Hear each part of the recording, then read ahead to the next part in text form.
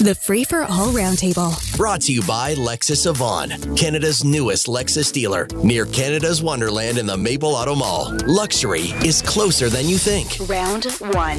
Joining us this morning are Tim Hudak, the former leader of the Ontario Conservatives, now the CEO of the Ontario Real Estate Association, international trade lawyer Mark Warner. Morning. Two big stars here to deal with. And can I start with one of those stories that just does aggravate you? It aggravates you when you're in the government. It aggravates you when you're out of the government. And it's how you could possibly get to the case, and both of you know how many signatures are required to get anything approved and how they can get through, including the manufacturing of the signs that are bicycle directional signs that have spelling mistakes in them, like obvious spelling mistakes. Trail is meant to say trail, but it says trial. Downtown is meant to say downtown, but it says downton.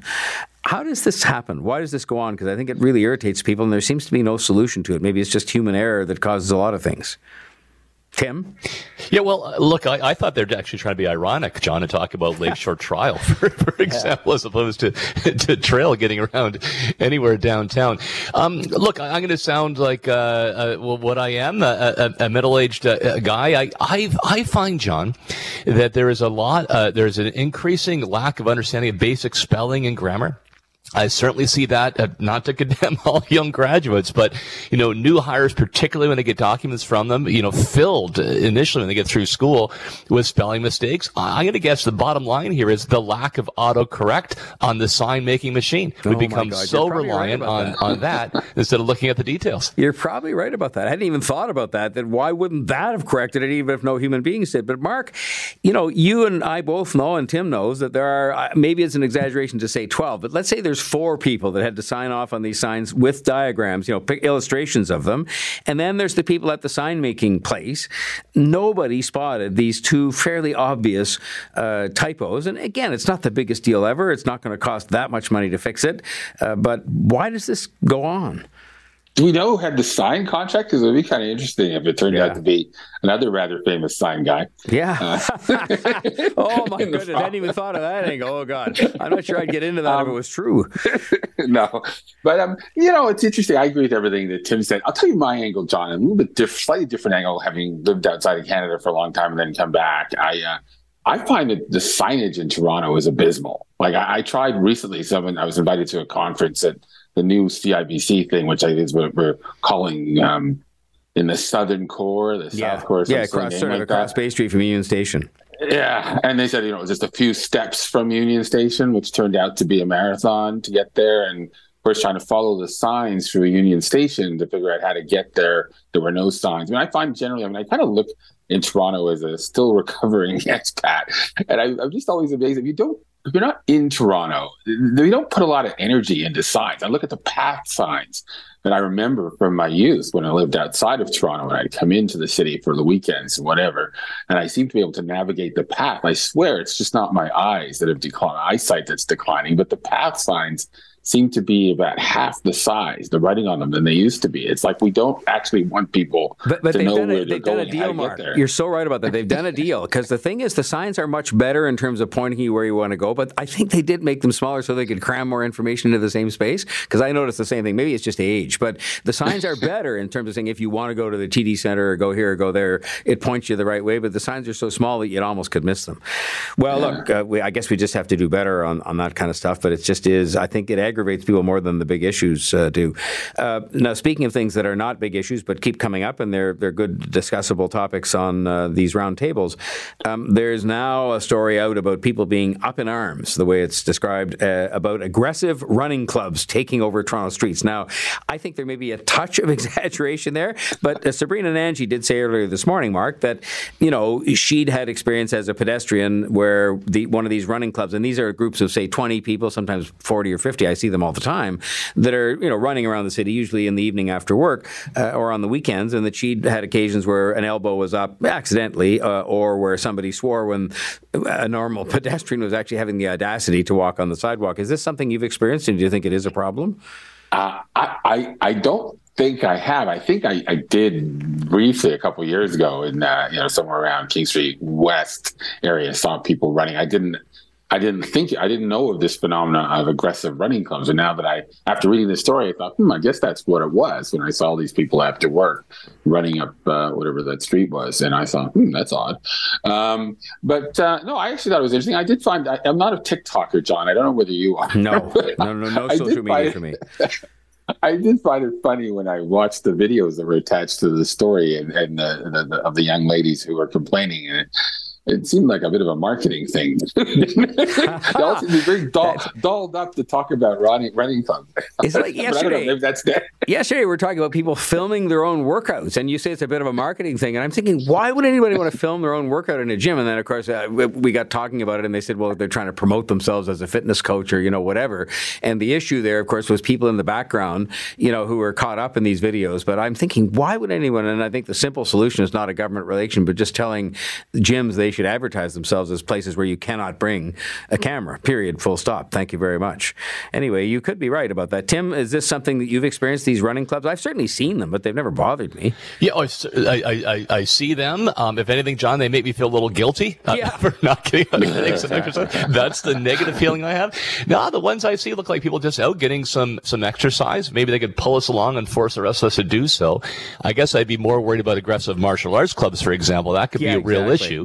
But if I had to pinpoint something here, to me, it's the cyclists who go on sidewalks, who stay off the road, and that's the more aggressive, especially electronic bikes. If there's anything to put a red circle around, it's that group. Otherwise, let them run and have a good time and get some exercise. No, I'm with you. And I'm with you, by the way, on the whole electric bike thing. We talked about it yesterday in a different context about taking these things on the subway, which I also think is just, you can't do that because where does it stop?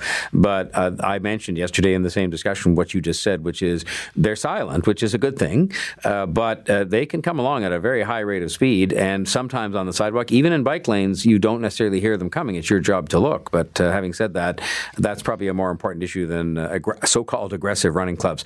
So on this list of issues, and I mentioned earlier, Tim and Mark, that Premier Davis used to say, well, better they're discussing this stuff than the real issues like unemployment. And you'd say that if you're in government. But here we are again having another discussion, because they go on and on, about, this is a Liberal MP from New Brunswick who says that the politician's oath of allegiance to King Charles should be done away with. And I don't know if that's just because he doesn't like Charles as king, or whether he just thinks the whole monarchy is anachronistic, but that's what he's saying. It's interesting that it comes in this case from a government MP, Tim, because that normally is not the case with things like this that cause the Prime Minister to have to say, let's not talk about this right now. Yeah, look, I mean, from your perspective, John, they're serving provincially, and mine as well. Prime Members' bills will come up. They're a way for people to bring issues that motivate them to the table. We'll see if it passes vote in the House. I suspect it won't. But, when I've seen these things too. I remember then Dominic Agostino was a provincial member from the Hamilton area, brought forward a similar motion back in the mid-1990s, as a matter of fact. These things pop up from time to time. I would vote against them. If I were there today, I'd vote against that. I do respect the monarchy, no matter who's there at the crown, for its tradition, for the strength of that institution, the soothing balm it can have in times of major crisis. But more importantly, look, I'm a traditionalist. I think that we have a strong system here. Is it perfect? Far from it. Can we improve it? No doubt about it.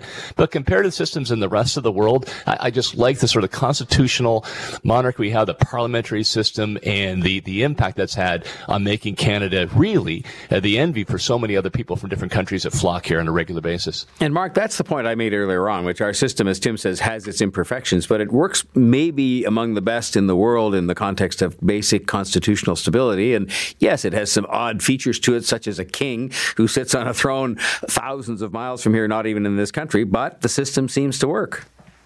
I think so. I mean, we've got, increasingly tendency towards monarchical prime ministers in my lifetime. Everyone seems to be more king-like than last. And, not to mention the governor generals that they get appointed, at least certainly by the Liberals anyway. It just seemed, would you really want to be pledged or allegiance to any of those guys? I mean, seriously, I think I'll stick with Charles. I might revisit this issue when we get down to William. I'm not such a fan of that guy. He seems like just a rich English guy who likes to play cricket. Anybody criticize him. He's a child, Mark, for goodness sake. But as you say, we'll get to that later if we're all still here.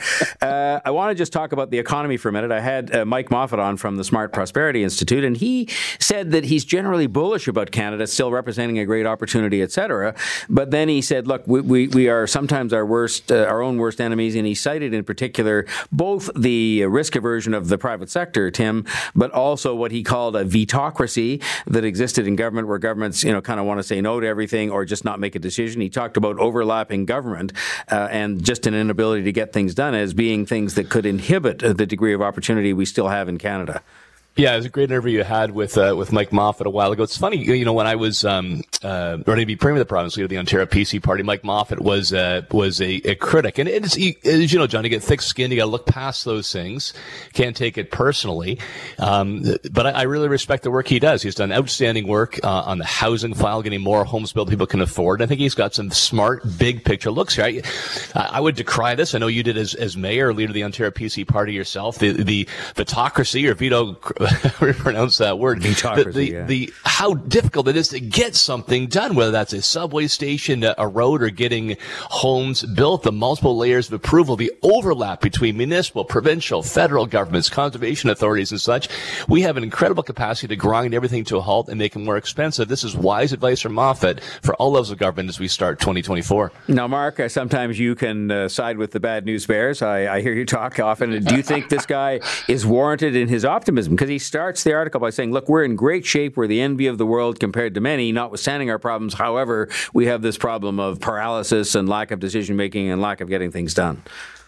Yeah, it's funny. I read that thread and I thought it was really, really good. And I sort of actually responded to Mike online about it, thinking that we would agree on one of the points about Canadian culture. And he actually disagreed with me on his thread, and it surprised me. And so I took it offline and we went back and forth a bit.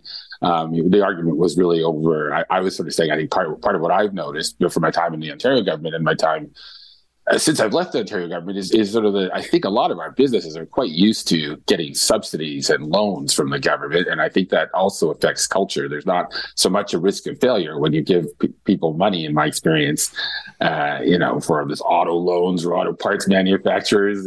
None of them actually think any of the politicians will actually ever hold them to it if they don't meet the conditions, in my experience. And secondly, when you do grant, venture capital type things, Canadian businesses always tend to approach it as if they're doing a government grant application. So I thought Mike would agree with me on those things. He didn't. So I'm probably a bit more negative than he is when it comes to culture. I really couldn't figure out. He'd sort of identified culture as a problem, and then he sort of disagreed with me. He sort of said he thought the Americans had the same problem. So, but a great thread. I think everybody should read it. I think he said a lot of They should. I think you're right, by the way. I think he's right in saying that we're very risk averse in corporate Canada. It's just in our DNA. Canadians are very cautious, but I think as well you're right that everybody approaches everything as if it's some kind of a government application. But it leaves something to talk about another day. Mark Warner, international trade lawyer, and Tim Hudak, president of the Ontario Real Estate Association and past leader of the Ontario PCs. Thanks very much for joining us on the Roundtable today. Have a great day.